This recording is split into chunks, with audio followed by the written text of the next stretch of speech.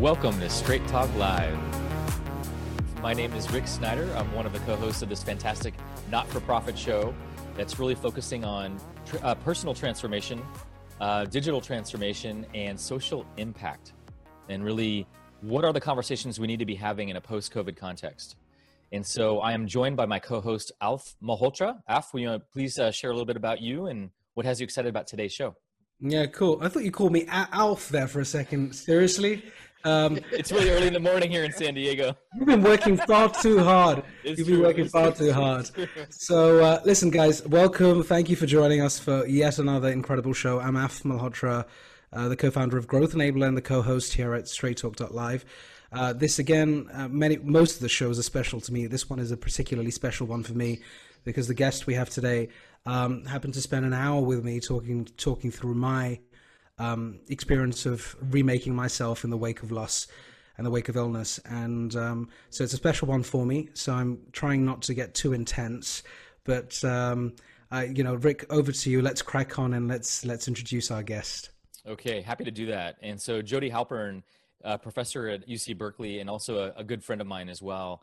And Jody, I've always been really just inspired by our conversations every time we've met. And so I'm excited to share the world with you and you with the world today. And so for those who don't know you, who might be hearing you or your work for the first time, could you share a little bit about your background? Yes, thank you so much, Rick and Af. And it is true, everyone, that the three of us have had such soulful conversations. This is a rare opportunity for me to be on the show. So I was a medical student a long time ago when doctors were taught to be emotionally detached from their patients, that to be effective healers, they had to suppress their own emotions. And it really disturbed me during medical school. I would see patients in distress or families that were suffering, and doctors respond professionally but neutrally, and how hard that was for patients. So I became very interested in whether clinical empathy could be shown to really make a difference, not only in how much people liked their doctors, but in how effective medical care was. Excuse me. So I started studying many, many years ago the power of clinical empathy for healing. And I've been part of a movement now that's been really amazing with many people doing research, several of whom have been my students, but many people around the world showing that empathy is determinative of effective care in several ways. And I can tell you more about that, but it really changed my thinking. And then as I got older and had been writing about patients and families dealing with serious losses, and then of course experienced my own and my friends, and of course now with COVID, so many people's, I started thinking about writing not from the point of view of the doctor or the nurse, but the point of view of the patient or the family. What's it really like to go through these really serious losses? Why is empathy so important during those experiences? And so I spent 10 years now listening to people tell me about that. That's fantastic. And so one thing that I think the audience doesn't know yet is you have an up-and-coming book that's called Remaking the Self in the Wake of Loss. And this is the first time I believe you've shared about this book publicly. So this is a very special moment for all of us. And can you give us just some of the key threads or takeaways that do talk about how do you remake yourself in the wake of loss, which is something that's so relevant to everyone in our conversation right now with COVID, with jobs, with health. There's so many versions of loss that we're all facing and dealing with. So what are some takeaways that you think would be really helpful for us to hear in your research? I'll start with the personal because I really study the psychological and the personal, but there's lots we could say about as a society, ultimately, what can we do? I know that's part of your show, so we'll get to that too. But the personal, which is my area, what I've learned from listening to so many people is that there's phases, basically. So, and it is relevant for COVID because I think that the fact that we're about the 6-month point now is almost the transition that I've seen with people between coping and really changing as a person. So, you know, for the first 6 months or a year, and often for the first few years with a serious illness, especially if you have to go through treatment and hospitalizations, you're in the strenuous coping phase and you're just trying to keep yourself from, in your mind, falling apart, and you're trying to keep your family together. often people, especially, I've chosen to interview a lot of people who are pretty, in some sense, either driven, or, you know, it might be that they want to be a super parent, like an incredible mom, or it might be that they have a major career outside the home, but people who have high expectations of themselves. And during a phase where illness kind of gets in the way of that, they can't do things the same old way.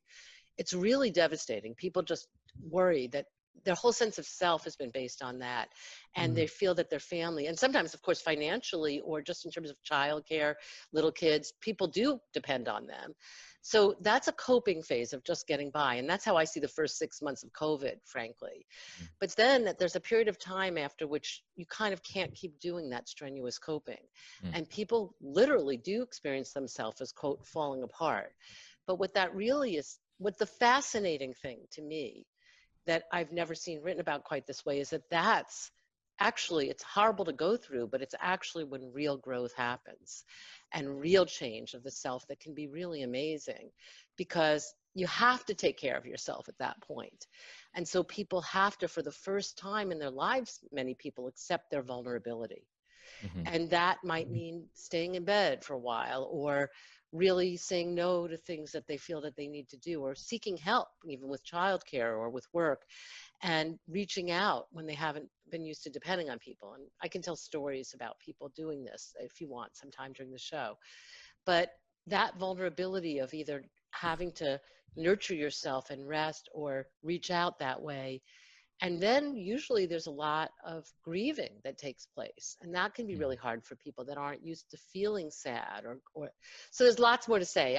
But anyway, what happens out of that is that for some people, that stirs up not just self-nurturance, which in and of itself, we've heard about self-compassion and accepting vulnerability from lots of writers, and that's very good. But the second part of it, which is what my work is about, is some people then become curious about themselves. Why did I feel like I had to be in charge of everything? Why do I have to feel like I have to do everything alone? And that, I call that empathic curiosity. That can be the beginning of incredible transformation for people. So can we, Jody, thank you for that. Going back to the personal story, I just want to flip the coin for a moment. And this relates to, you know, people who sort of turn the communication off. So you talked about grieving, you talked about not accepting, and you talked about, I think you talked about acceptance or accepting vulnerability.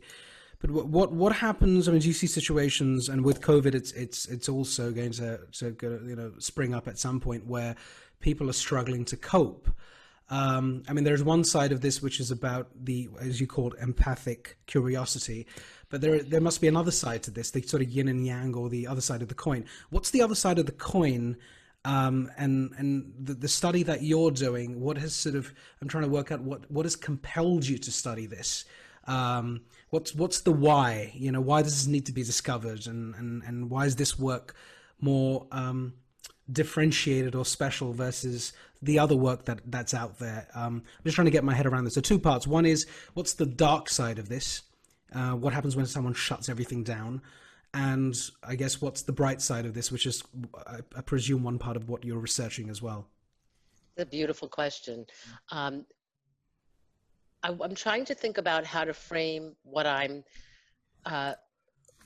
what instigated this work without, in a way, putting down what instigated this work, because what instigated this work was progress in and of itself, which was this movement towards a lot of self-help books about 10 years ago that came out about self-compassion, about self-acceptance, about vulnerability, very famous writers about those things. But they came out in a context often, some of the titles of those books were Bouncing Back, Bouncing Forward, You're Stronger Than You Think.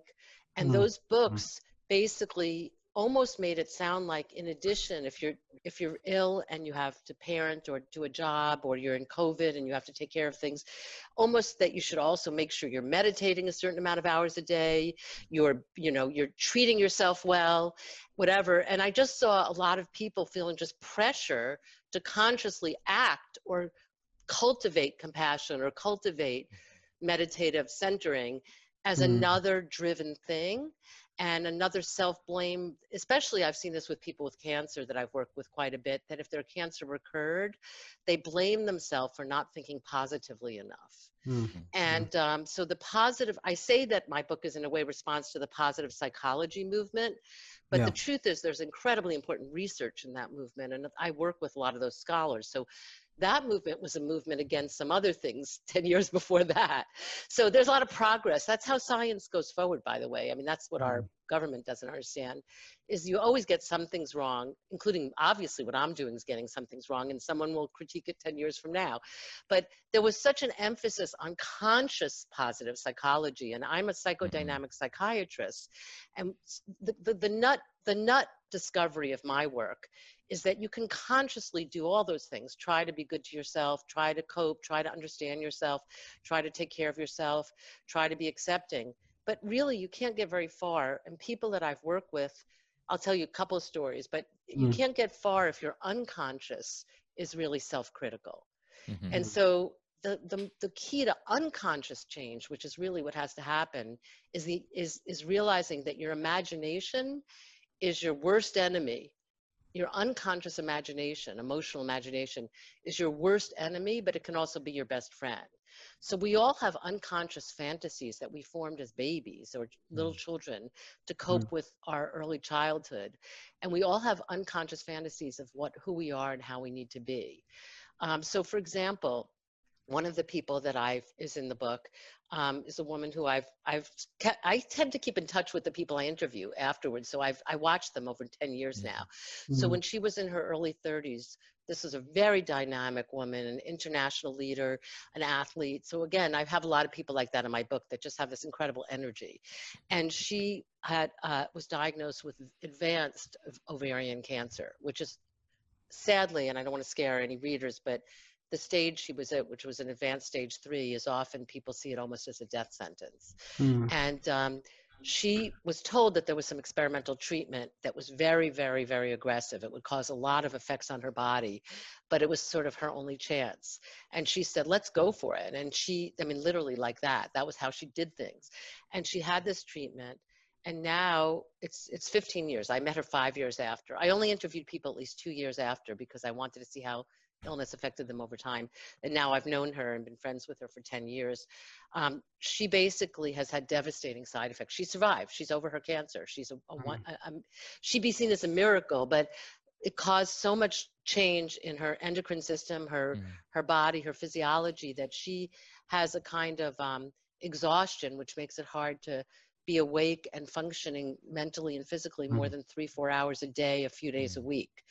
And so for years, she was furious at herself not being able to do more. And it took a long time to diagnose. One of the things has to do with her blood pressure and how it can't adapt when she's sitting up or standing up. One thing has to do with seizures you can have that are silent seizures, but you can't work, your brain can't work during those things.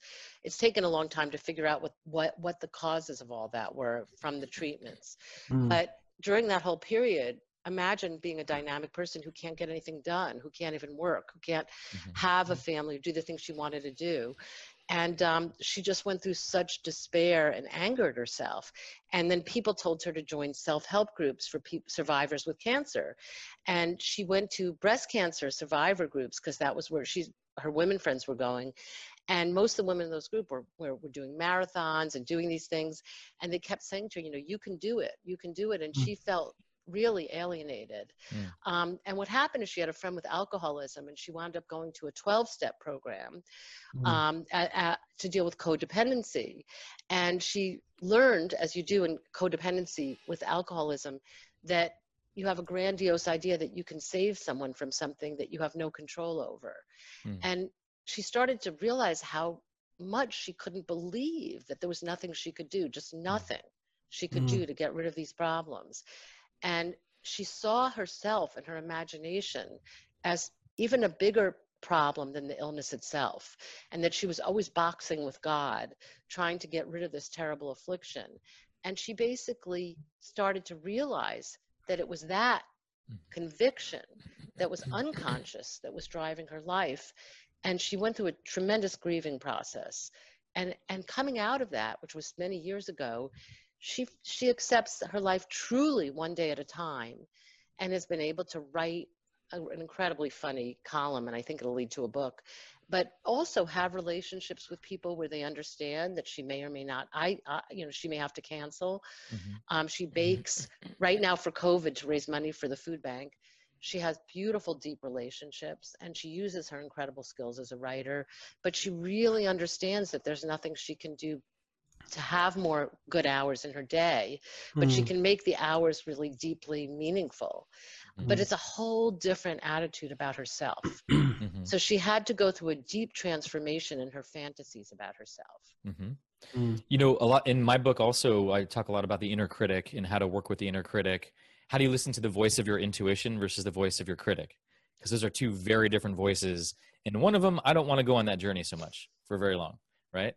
And so one of my questions to you is, in my background in psychology as well, one of the things that we learned early on, excuse me, and that I got to practice a lot as well, is this idea that almost all trauma and loss happens in relationship.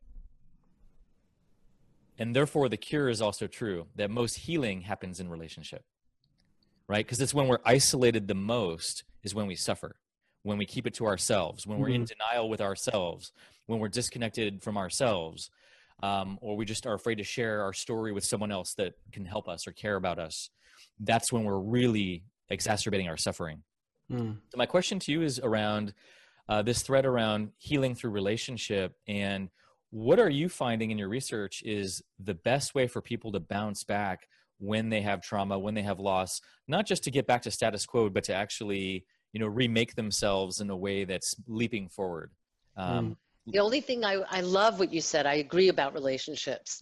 I will say that part of my work is rejecting terms like bounce back and leaping forward, because that's a big part of the psyche we have as Americans. It is interesting. If you go to Europe, like one of my friends is an Italian anthropologist, and though no one in Europe would ever use those terms. I mean, Af can tell us about the UK, but it's a very American thing, and it's important with COVID because we have to have a language that's not quite as strenuous, muscular, autonomy oriented, for the very reasons you just said, Rick, that the depth of your work of showing how relational and it is. I love that depth. But anyway, I'll give you another story or example, because one thing is, I think you're right. I think relational healing, even it can be, that's what happens in psychotherapy too. The therapist, it's the relationship. It's not that the therapist suddenly says something that gives you insight. It's the relationship. But I like to tell this story because actually I won't change the camera around, but I'm looking at my dog, who is my savior during COVID. I get so much love being with my animal. And I think for a lot of people during COVID, they maybe, a lot of people live alone and have been socially isolated during COVID. And I think I like to tell this story about a relationship with an animal, because there's all kinds of relationships that can help people remake themselves. But this is a woman who, again, was a very high-powered in her energy, very physically active, had been an athlete in college, and in her 40s had her own business, which is hard to have a successful own business, as a craftswoman doing some really cool stuff. And she had a partner. She was in a marriage with another woman who was they had a really good relationship, but they didn't tend to be very vulnerable in certain ways that she had never realized. This is the difference between conscious and unconscious. Like you said, the inner critic that's unconscious. So, and part of this woman, I'll call her Karen because I change everyone's names to protect them. She, part of her way of coping with life stresses was to be very physically active. So we live in the Bay Area. So we have a beautiful park here, Tilton Park. She'd go on long hikes by herself, and she'd do rigorous bike rides. But she had juvenile diabetes from childhood. And in her childhood, that's type 1 diabetes. That's the kind of diabetes where it means that you can suddenly have a huge drop in your blood sugar. And she usually get that more as you get older. But when she was younger, her parents were not very involved with her. She talks about taking care of herself by herself as a child, which parents will know if they have a child with this. It's hard to imagine not being very involved with your child, because there are risks to children, very serious ones. So that showed me a lot that she'd been very stoic. She'd had to live with a lot of risks and a lot of fears probably as a child by herself. That was probably why she never told people when she wasn't feeling well or she was vulnerable, even her partner, really. Mm. But then when she was in her 40s, suddenly her blood sugar would start to drop. This happens. And she would suddenly drop to like 25, which you can totally have a seizure and die. And her partner would find her on the floor confused and give her orange juice, but there was a real risk to her life. Mm. And so it wasn't safe for her to be alone, going on hikes, going on bike rides and doing everything, but she didn't know what to do. What she wound up doing, which was really creative, and I'm trying to make the story shorter, is that she wound up finding out that there are support dogs. There are dogs, just like we have dogs for the blind. There are these amazing dogs that are trained to be with someone with diabetes because they can smell when your blood sugar drops. Wow. These dogs are amazing. I love these dogs. And so she trained with a dog, did all the training, and got this dog who was named Billy, like Billie Holiday, the singer. And she became so close to this dog. This dog went with her everywhere, and would basically bark at her when her blood sugar was dropping. Wow. And she would take a protein bar or take something, and then the dog would stop barking when her blood sugar went back up. It's kind, and I've seen it. It's amazing. Wow. And so that became so important to her and this dog. And then the dog got cancer. The dog got a dog. They're like labs. They can get cancers. And that was so even all that time, she was never really different unconsciously. But when the dog became critically ill, she went through that deep falling apart vulnerability phase where she couldn't just not depend on other people. And so she suddenly reached out to everyone in this. She just didn't know what to do, who could find a way to help treat this dog's cancer, find ways to help take care of the dog. And she got a lot of support around the dog, and the dog survived. Billy survived. But that was a transformative period because she couldn't stop essentially grieving and needing other people's help. And so after that, her life is radically different. She spends a lot of her time volunteering at a center for families of children with cancer, working with the families and helping them with their children communicate and hear how scared their children are, and the parents learn to listen to their children, which is of course repairing her childhood where her parents weren't able to be there for her with her diabetes. And she's very relational now. And she spends her days being with other people in these very emotionally deep ways, even though she had been a loner before. Wow, what a story. We had a comment coming in when you said, sorry, they're long stories. I think that people are enjoying the stories, and they think this, I think the comment was, please elaborate, please keep elaborating, because I think to be able to understand something like this, we have to be able to understand the context and the that sort of thread that you're drawing and you're depicting with these events is very important. Then to relate back to how someone may be experiencing trauma or loss themselves, or has experienced that in the past. So please continue with that detail, because it's important. That quality is important. I had one question. Sorry, Rick, were you going to ask a question? Go for it. I had a question about that relates to, so going back to empathy, and which is of course a huge area of focus for you. So firstly, it might sound very basic for you to do this, but I think could you describe what you mean by empathy? Because I think it's been juggled around quite a lot over the last couple of years, and a little bit like the terms, when you speak in English, there's so many languages out there, but in English we have all of these very sort of supportive and positive words like, bouncing back, making it happen, and all those good things. We don't use those words in Europe as often. We're a little bit more timid, and we say perhaps, or interesting, or somewhat, or not bad. That's the sort of, how are you feeling? Not bad. That means I'm feeling good.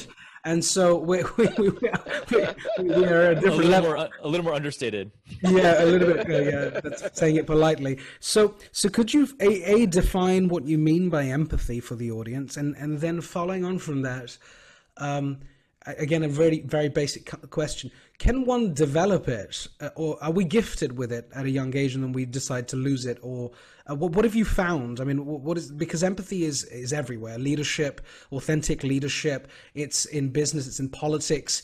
People are talking about it all over the place. I'm not sure if we all have it, and maybe we do, but we don't know how to turn it on. A little bit like my friend Rick talked about intuition a while ago. So could you just touch on that for a moment, and then I would love to take another path from there on. Yes, thank you for that question, because actually to this day, even in the field of where people study it, which has been my whole career, people disagree about definitions. So this is not to say this is the only definition. And I have specific way of thinking about empathy, that because my research has always been on what is therapeutic empathy. Because I was studying doctors and nurses and psychotherapists and transformative experiences. And now in this book, Remaking the Self, I'm studying self-empathy that's transformative. So this is different than maybe the kind of empathy. The term empathy was first defined in the 19th century, Anfühlung in German, to mean appreciating the feelings in a piece of music, in aesthetics. Feel what you feel when you listen to a concert or look at a painting. So there's empathy in aesthetics. There's empathy in sexual and romantic relationships. There's all kinds of empathies. There's what actors have. But I'm interested in therapeutic or transformative, what I call clinical empathy, but it's therapeutic empathy. And that I have defined in all my research, which has gone on. My first book is about that, from detached concern to empathy, humanizing medical practice.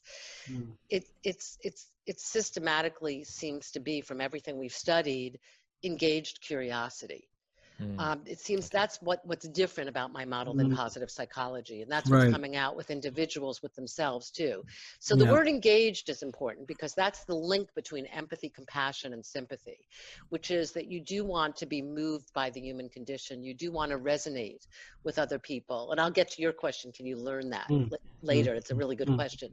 But empathy does involve being receptive. And I think Rick would say intuitively, receptive to people, or having an open, I'd love to hear what Rick has to say about this, but there's an openness to resonating with other people, and to feeling, if you're with a friend who's very sad, you'll be resonating with sadness. If you're with someone who's very joyful, you'll be resonating with their joy. But that's actually neither necessary or sufficient for therapeutic empathy. If you just resonate and feel like you're in the same boat with someone, and that's what happens at a football game or in an election on your team. That can be crowd mentality, when you're just like, we're in the same boat. You're mad, I'm mad. That's sympathy. Or you're feeling terrible, I feel terrible for you. And people confuse sympathy and empathy. And sympathy is not transformative. It is not transformative. And doctors and nurses really get that over time. That's why it's very important not to just feel sorry for people who are suffering. It doesn't help anyone, really, in my opinion. But empathy takes whatever those feelings are, but it channels it into an act of imagination. That's why all my work is on the imagination. And that act of imagination begins with a very fundamental fact that a lot of people need to realize that don't realize, which is you don't know how other people feel. You don't know how other people feel. You don't know why people say what they do or they do what they do. Every single person is a different, distinct, subjective world. And when you really understand that, which happens for a lot of people when you have a teenager, and you realize that you thought you knew them when they were little and you never really knew their mind, but when they're a teenager, suddenly you realize it. Or when a relationship that's been very romantic and idealized suddenly shifts, you realize everyone has their own mind. And doctors need to realize that they don't know how their patient feels. Even if they've had 10 women with breast cancer in their 40s that they've treated, or they've had breast cancer as a woman doctor, you don't know what it means to this woman now. You don't know what it means. So empathy begins with humility and realizing you don't know another person's mind. And that recognition that you don't know what another person thinks and feels, but you need to be effective or to work with them, that arouses curiosity. You want to learn more from them about what it's like. So the best thing you can say with clinical empathy is not, I know how you feel, but tell me what I'm missing. Tell me more. And that curiosity is, to me, engaged curiosity is the definition of transformative empathy. Do you think, thank you for that. Do you think, just touching, because you talked about clinical empathy and I guess medics or health professionals who are working with people who are unwell or ill in hospital, especially now where the capacity is stretched, there are a lot of doctors, they're working overtime, they're exhausted and so on.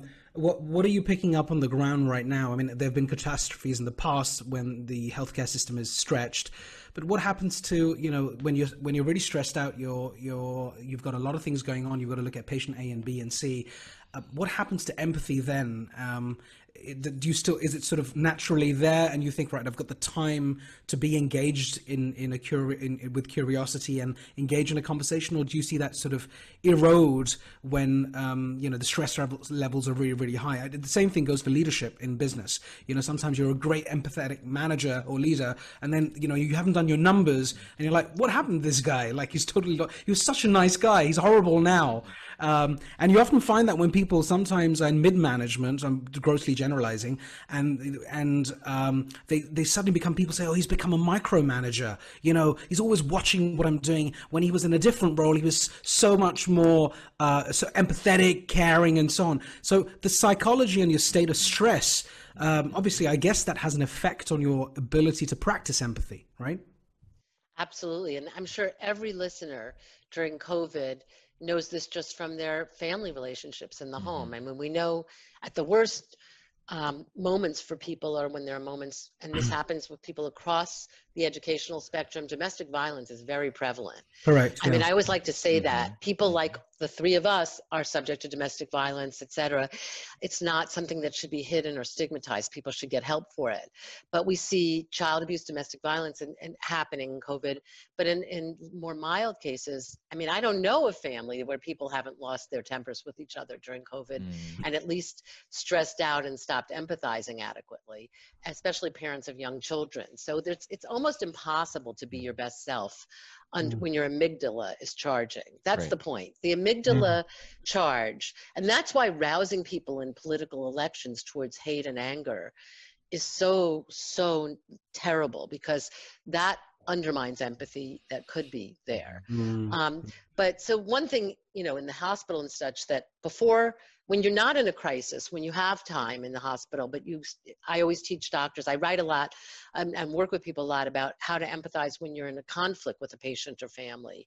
Let's say a patient, my empathy book starts with the case of a patient who was refusing dialysis and was going to die in the hospital because the hospital team had to find out that her husband had just left her while she was in the hospital.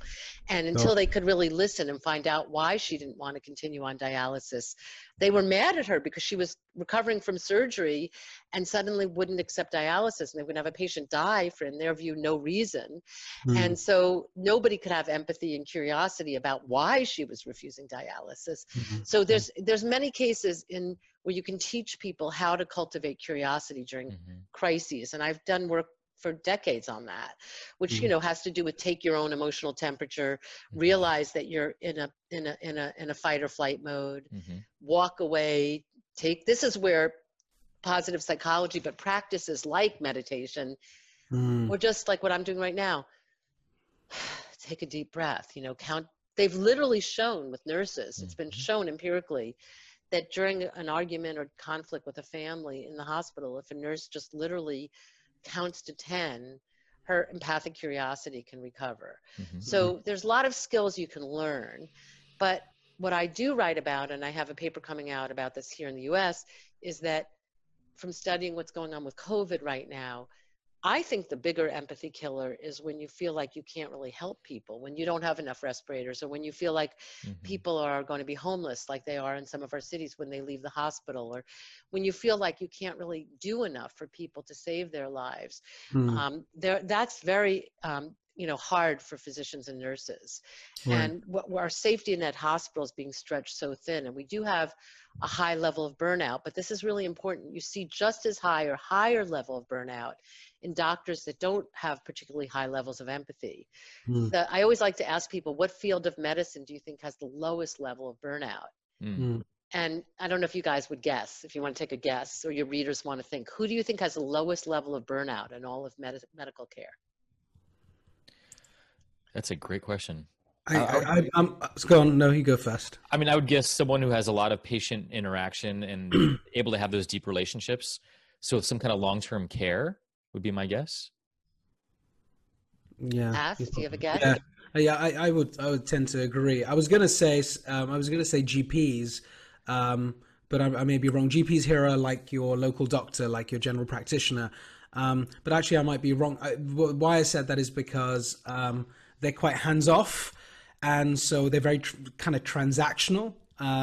But I don't know. But you might be right about the increased level of interaction, engagement. Like unfortunately, a hospice even to some extent. I don't know. You guys are too smart. You got it. Between the two of you, you nailed it. Really? You just totally nailed it. Hospice and palliative care Interesting. are the doctors who have the highest level of satisfaction, the lowest levels of burnout.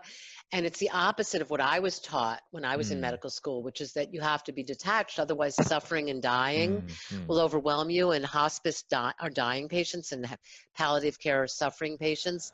But those are the fields, going to Rick's point about relationships too, those are the fields where the doctors themselves are part of a team. So they have relationships with the nurses and social workers where they check in together as a team. Yeah. And they listen to each other's feelings. Being emotional and empathic for a hospice or palliative care doctor is seen as being better at your job, whereas for a surgeon, it's seen worse. And they're very great empathic surgeons, but depends on which actual department and hospital you're at, whether you're praised for it or criticized for it. But hospice and palliative care doctors, it is more relational. Exactly. Interesting. Sorry, I have one question. Yeah, how do you deal with a situation where you feel that the person you're interfacing with is not empathetic, but you expect that they should be in the role that they're in? What do you do then? Well, give me the setting. Is it your personal life, like your family? Is it your business relationship, and who's up and who's down, who's the boss and who's power matters a lot, and type of relationship matters a lot. What I would do. I would use a clinical example because we're talking about that space. Okay. Let's imagine you have a doctor and you're really unwell. You're lying there. You're feeling crap. And then, of course, you have someone who's very matter of fact, going bang, bang, bang, bang, bang, almost giving you a diagnosis, which for you is like, the devil coming down and giving you the verdict on your life, and sort of really clinical and detached from you. How does a patient respond to that? What do you think at that point? You think, oh my God, awful! What an awful person! The healthcare system's ruined. Doctors are awful. They're all bad. What do you think about at that point? And how do you deal with that situation? Well, I'll say some things I think, but I think both of you will have insights about this. I happen to think deep ones. So I'll just say that I'm going to the research a little bit just to inform your readers that this is really interesting. The research shows that if you give a difficult diagnosis to a patient in a very professional and respectful but detached manner, let's say a serious cancer diagnosis, that patient will be so anxious hearing that difficult information that it'll be very disorganizing, anxiety, and it'll take them quite a while to be able to cope with the information and make treatment decisions and seek out, support groups and treatment and all of that. But this has been empirically demonstrated that if the doctor is actually empathically engaged, and these are videotapes and really empirically studied things, then the patient will they'll still be anxious, but they'll be much more able to cope with the information sooner, and they will make treatment decisions sooner. And this actually saves people's lives. That's how important empathy is. That's what my book was part of showing, is that empathy really literally saves people's lives. So it's clear that when a doctor, so I think, to be specific to your example, Af, that patient, I wish they were thinking this doctor is a bad doctor and I need a better communicator. But sadly, what that patient's probably doing is having their anxiety go, off the charts. And they're probably not even able to think because the doctor is terrifying them by not being in it with them. That's been studied over and over again, that we cannot process frightening information. And this goes to why the US is doing so much worse than Germany during COVID, if you want me to talk about leadership. But when there's bad news delivered by an unempathic leader, people's anxiety goes off the charts and their behavior becomes disorganized. Yep. That's what happens. We actually had Lisa Dion on one of our shows before, and she's an expert in neurobiology and self-regulation.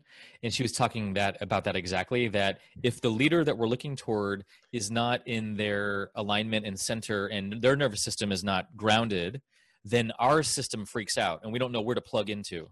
And so when you have a president or whoever that leader is, who is all over the place and not predictable or helpful or compassionate, then we're going to find all these places to try to plug into and create more chaos and have more deterioration of self, or we have to double down on our own self-regulation. We have to take care of, okay, I'm not getting what I need from my doctor right now, apparently. So what do I need? How do I need to resource myself with my loved ones, with people around me, or myself? And so I think that's the self-empowered side of things as well. Is sometimes that authority figure is not going to be helpful. Yes. So then how can I respond in a helpful way for myself? Yes, I'll say something about both those points because they're great. I mean, so going back to the patient, I think it is important. And I honestly still get calls from different folks in my life saying, right, last week, very close friend, her husband, they're in their 60s, looks like he may be dealing with a prostate cancer diagnosis, and there's very tough decisions to make. It's a common cancer with tough decisions, but the doctor is completely detached and inhumane in their style, and it's driving them crazy, but they feel like he's the only good surgeon they know of in their area. What do I do? Like, I think this guy's competent. And so we were just talking about it, and how do you find other members of the team that you can ask your questions to? Do you find out if there are other physicians? But I think the way you described that example, if you were in your hospital bed and the doctor's talking with you, you're in a bad position to tell the doctor that they need to change their attitude. So I think that vulnerability and the power structure has to be respected. Yes. But I do think that you can still make a request and say, sort of like you do with family members, if there's one moment that the doctor showed some compassion or understanding or hopefully empathic curiosity, you can pick on that and say, when you asked me what this is like for me, it meant a lot to me, because I find that not only do I need your surgical expertise, but I need you to hear more about my side effects, or so you can do that way. But the best thing is to be in a more empowered position, not that vulnerable. But the leader thing we can talk about too if you want. Yeah, go. I want to go through a different doorway that's fascinating to me that I know you know a lot about, and that is around technology. And a lot of people, we haven't talked about this yet to the audience, but a lot of your expertise is actually in artificial intelligence and ethics, and you've done a lot of great research and study in that as well. And so here's a question I have for you is, technology, as we know, can often create more isolation and more disconnection. And other times it can actually bring people closer together that have never had that experience before. So it's really a wide gamut of what's possible with technology. So, and I don't know if everyone has seen The Social Dilemma, the Netflix documentary right now, from the engineers who actually created these social media platforms, about bringing people together and then creating more polarization also. This is what's been happening. So that's what I want to ask you about, Jody, is how do you see technology in its ability to actually help us deal with loss and isolation, and then how can it also hurt? Well, first of all, I didn't see The Social Dilemma yet. I want to. But I will say one thing historically, and this comes from an historian at Yale. This is not my own research at all. And I wish I could think of his name, but he's written a book about this. But it's really important to realize the idea that the social networking and, Facebook and other services, we thought, we seem to have been very naive a couple of decades ago when we said this will unite the world and bring people together across differences, because we actually had plenty of historical lessons that just the opposite happens. And he makes the argument that the telegram basically triggered World War I, and that television and phone usage triggered World War II. And basically his arguments, which are really incredibly interesting, are widespread technological abilities to connect actually can worsen tribalism, because then people can find more and more people that are going to see the world just their way. And not, whereas like in your community, in your neighborhood, when you have to just be on foot or take the bus, go to the grocery store, you meet people who are very different from yourselves. But that segmentation, I mean, this idea that we'll just suddenly be really empathically curious about people across difference, the technology alone doesn't build that muscle, and that we need to build that muscle in the kind of ways we're talking about. So that was really interesting. So there's a naivete in thinking that if we just have more connectivity, we'll have more understanding across difference. But I think that I think that we need to build that muscle the same way we do. What we need to do locally and what we need to do with global networks is the same exact thing, which is really, first of all, understand that we are victims of our own imaginations, that we think we know why people, all the fighting we do with other people. There's a very famous example in a Stephen Covey book, 7 Habits of Highly Effective People, where he says he's on the subway in New York on a Sunday morning, enjoying a moment of quiet. It can be quiet on the subway on a Sunday morning. And a man comes on the train, very famous story, with his children. He has 3 children with him, and they're incredibly badly behaved. They're not only making tons of noise, but they kind of rip the book off out of his lap, and they bother everybody. And he looks at this man and thinks, this is a terrible person, and maybe from a different ethnic group than him. And he thinks, what kind of people? These people don't know how to raise their children or whatever. And anyway, he winds up somehow saying something to the man, like, could you please keep your children quiet? And the man says, oh, I'm so sorry. He looks very distracted. He said, I didn't even realize what was going on. He said, yeah, we just came from the hospital about an hour ago. Their mom just died. And everything shifts. And basically that's what, that is why empathic curiosity, and the beginning of empathic curiosity, this is why it's easy to cultivate. You asked, can you become more empathic? Af asked that a while ago. It's just a very simple thing to realize that you do have a view of other people. You actually think you know why they're doing what they're doing. We make assumptions about people all the time. And as soon as you start to teach people, usually it happens through a personal loss, like they go through a divorce, or they have a problem with their teenage kid.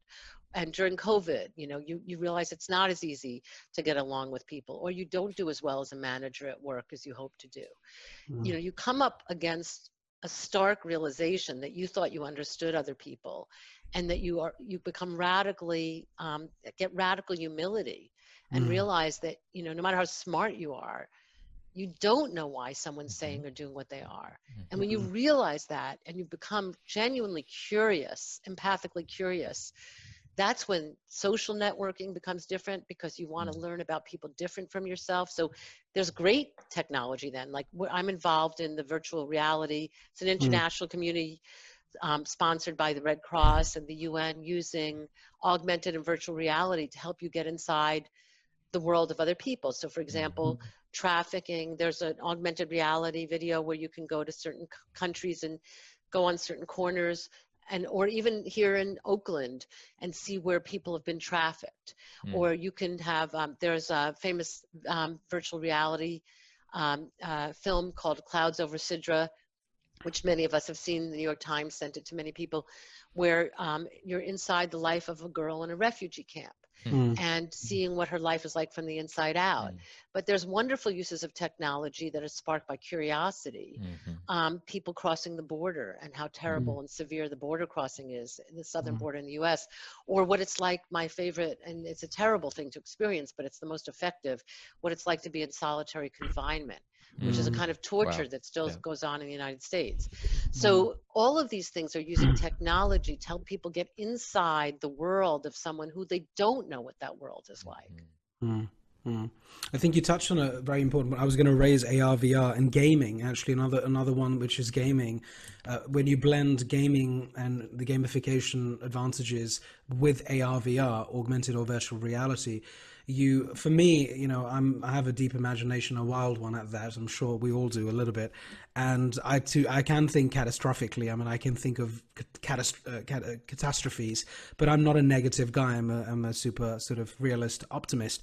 But I always think to myself, well, actually, my imagination, I want to try and hold on to my imagination. I don't want to lose it, because it's becoming scarce, because you've fed so much nonsense from all of these channels that keep coming at you, the social media and so on and so forth. And so I haven't done it yet, but I do think there's something to be debated and discussed where maybe virtual reality, when 5G kicks in properly, and a bit of augmented reality on top with gamification will allow human beings, in this case, I'm giving my example, to try and think of a situation like, I haven't seen the movie around the young child in I would like to, where you can build context and empathy around all sorts of people in your life, you know. So when you have a conflict, where does conflict really come from? When you actually turn off the empathy volume, and you're like, well, this person's horrible because you said the amygdala's charged up, so I'm in fight or flight mode. I'm not even thinking about whether I want to build a relationship with you or anyone for that matter. And I think the AR VR could be a really good thing for the next generation. I do think we are more able at this generation. I mean, I'm probably the last in my early 40s, the last one of those. I was discussing it with my wife the other day, but I think the younger generation, because they're so buried in the mobile phone, I'm not sure how much empathy they're actually channeling outside of the text messaging and the Instagram or the TikTok. And I wonder whether the AR VR is going to be their route to building empathy when they eventually do meet someone face to face. I don't know, but I feel that's the way forward, and that's the goodness of technology, right? You just covered so many things that I'm interested in. Like, I love it. But I just want to say a couple things. I just want to, because it's COVID, and I know a lot of the viewers are dealing with hard things, all of us are, I want to say one thing about, you bring up catastrophic emotions or thoughts, because all my work is about that. My scholarship and why I'm a full professor at Berkeley and all of that is based on a model I have of concretized emotions or beliefs about the future. The unconscious imagination can make us catastrophic. So my book on empathy begins with this catastrophic thinking that makes people want to die or lose their life or give up during COVID. There's so much catastrophic thinking in COVID. We'll never get out of this, or things will never be the same. There's so much catastrophic thinking about climate change. I mean, climate change is real. It's so serious. I'm living in California where we've had 30 days of smoke and can't even breathe the air. We must be. Catastrophic thinking is actually a defense against action, my work has shown. So that's why all my work, that's why my model of empathy is about the imagination, engage curiosity, because it's specifically meant to be a way to dissect and move beyond catastrophic thinking. Because we all have unconscious catastrophic thinking. And what we need, I love the way you describe yourself, I would describe myself similarly, which is my mind can be very catastrophic, but I've learned through empathic curiosity with myself, challenge it, and it doesn't go away, but it doesn't get in the way of my actions. I'm still going to take positive actions. Anyway, so that's what I think about all that. And then when you bring up the imagination and the use of, we talked about VR and AR can help the imagination. The last thing you said is about this generation, and I have different views of it. I think that they're an interesting, we know they're anxious. We know, we've seen from Gene Twinge's work has shown that there's more anxiety in this generation because of less face-to-face contact. And of course, COVID's made that worse, but I'm not sure that they're less empathic. I think that needs to be studied, and how empathy is shown. People show it differently. Some people are very demonstrative, some people are very reserved, but it doesn't mean that they're not able to be curious about other people's lives and be moved by other people's experiences. With you. As we're wrapping up the last few minutes of our show here, what are some of your practical takeaways that can benefit our audience right now, just for those who are dealing with loss and trauma right now in whatever state they're dealing that in? What are some of the couple, basic takeaways that you think really make the difference in helping them self-regulate and helping them get a little more space, a little more connection? What have you found to be the most useful? Well, first of all, I do think some of those practices that get the learning to deal with your own amygdala that you all described. Get to know your amygdala. Yes, it sounds like your show has covered that a lot, or will cover it a lot. But, that's where the positive psychology movement, even though I'm bringing curiosity into the picture, because compassion practices are not based on that, sympathy practices are not based on that. There's something I'm adding extra about curiosity, but the foundation of the compassion and other meditation-based movements is good, because learning to get your embodied self into a state through meditation or exercise or music. people underestimate the value of listening to music, I think, Yeah. or making music or movement or dance. I do like free dance in my living room, you know, but I mean, I would rather do it with other people, but this is during COVID. I think finding ways of getting into your right brain, basically, getting out of your left brain. We have a wonderful book, A Stroke of Insight, by a neuroscientist who, when she actually was having a stroke, so her left brain, which was always going, the chatter had to calm down a little bit. Her right brain took over, and she felt this oceanic sense of love. So we have all of that in us. I mean, that's why a lot of people, that's what the psychedelic movement with End of Life is looking at. There's so many different movements that are trying to get people to shift from their left to right brain. So anything that gets you in your right brain more is going to help soothe you, which is what meditation and other things are trying to do. Just getting into a state of just being and feeling the fullness of being in the moment. So I'm trying to do that more myself during this moment and take a breath. So that's all good practice. And it can be gardening. It can be humor. I find a lot with laughter, with just joking. I mean, watch comedy. Listen to comedy. Don't just watch the news. So that stuff's good. But then this deeper practice that's more transformative, that's a good coping practice. And with that, though, is the transformative use of curiosity. And that's where realizing, this is quick, but you're not a one-person psychology. No one is a one-person psychology. Every person is at least a 2 or 3-person psychology. That's what I teach. So we have different parts of ourselves within our head from our earliest childhood. And that's where you talk about the inner critic, Rick, but that inner critic is another part of yourself. So basically be curious, like the person I interviewed who had finally realized in a 12-step program that she was treating herself with such pressure and expecting such perfectionism from herself. So I think getting into a practice of being curious about what kind of pressure are you putting yourself under, or catastrophic thinking. How do I know that things are going to be so awful? I mean, and not being critical of yourself for being catastrophic. You don't want to, it's just like with food habits. If you are eating foods that you think are bad for you, being critical of yourself for it will make it worse. But if you can be gentle and loving and saying, okay, I need this cake right now. Let's wake up tomorrow and be curious. What made me want the cake then? Oh, I felt a little bit lonely. Well, maybe I can call my friend. But anyway, the deep curiosity, and some people use journaling to do that. Some people use just talking to a friend to do that. But I think that it's a mixture of not self-indulgence, but self-care that we all know, getting to right brain, getting to the creative parts of ourselves, but then being curious about what we think we know about ourselves. And just simply, a very simple thing is, whatever you've been doing that's not working, I do the same things all the time. And sometimes I have to force myself to go out of my comfort zone and mix it up. So if I've been really being a loner a lot, I work a lot and make sure I do reach out to someone, even if I don't really feel like I need it. And if I've been very social and on social media a lot, make sure I take a quiet walk by myself or with my dog. So do the thing you haven't been doing and mix it up. One last little micro point here is I love what you're saying about the self-care practices and the different, paying attention to your diet, exercise, all those things are so critical. What about media diet? And here's what I want to ask you about really quick is it's pretty obvious that the media can often make its money off of catastrophizing events and get us all hooked into the next episode. Fear is addictive. Fear is super addictive, and the media knows that. It's been peddling it for a long time in general.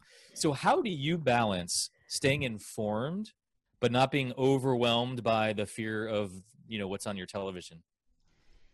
Well, I'm sure both of you will have good advice about this too, but I think that it feels really important right now to know what's going on, but to limit the amount of time I take in news. And people will come up with different amounts, but for me, there's got to be a good part of the day that's where I have real impact and connection. So I'm a teacher. I mean, my main job, even though I write, I'm a Berkeley professor, which means I'm teaching and mentoring every day. And I'm listening to young people, and I'm doing a really concrete job every day. And then I'm with my family. I have a teenage son. So, I'm dealing with other people. I'm dealing with my dog. So just to have a lot of relationships like that. But when I've had times where I've been more alone, it might be phone calls to other people, or, I mean, Zoom can be good. I Zoom with my elderly mom who's living alone. And it's really, that's where I'm thrilled that we have that connection. But I think that the other thing, just to be really honest, is I have an hour of media at night, however late, of an ongoing TV series that's compelling. And some of them are high adrenaline. Some of them involve, I don't know. I'm in the one right now that is International Money Heist. But it's not, I mean, sometimes it's comedy and it's really kind of heartwarming. This one is not heartwarming, but it's really compelling. But somehow the adrenaline of that makes all the newsreel things fade away. But we all need something, but I would limit my diet of things that are both frightening and that I'm impotent to do anything about. By the way, you can vote. I am going to tell everybody in the US, this is the most important election of our lifetime. I hope everyone votes. I mean, and don't feel like my vote won't count because of all the fears about that. It's really important to do everything you can to vote. That's my plug. I agree 100% that we have to participate in a democracy, or otherwise we have no right to complain. So it's for everyone to participate and use your voice. And this is one of the most important and direct ways to use your voice. So I second that 100%. We are running out of time. Jodi, thank you so much for sharing some excerpts of your upcoming book, Remaking the Self in the Wake of Loss, your amazing expertise in all these different domains around empathy, technology, and what it takes to really be a whole and integrated human being. Yeah, and I just want to add, I think, being very accessible, down to earth, and human about the whole thing, which sounds a little bit funny, but there are all sorts of characters out there who are not as human and empathetic towards what we're doing. So it's been an absolute honor having you here. We will want to have you back when you release the book. Because it's not released, of course. Weird. I'm showing you guys my dog. Oh, look at his eyes. Wow. Because when you said how human I was, my dog licked my elbow. There we go. Humans aren't the only good things. Jodi, how can people find out about you? Where should they go to learn more about your work? JodiHalpern.com. JodiHalpern.com. Excellent. That's so JodiHalpern.com. Excellent. JodiHalpern. .com. Excellent.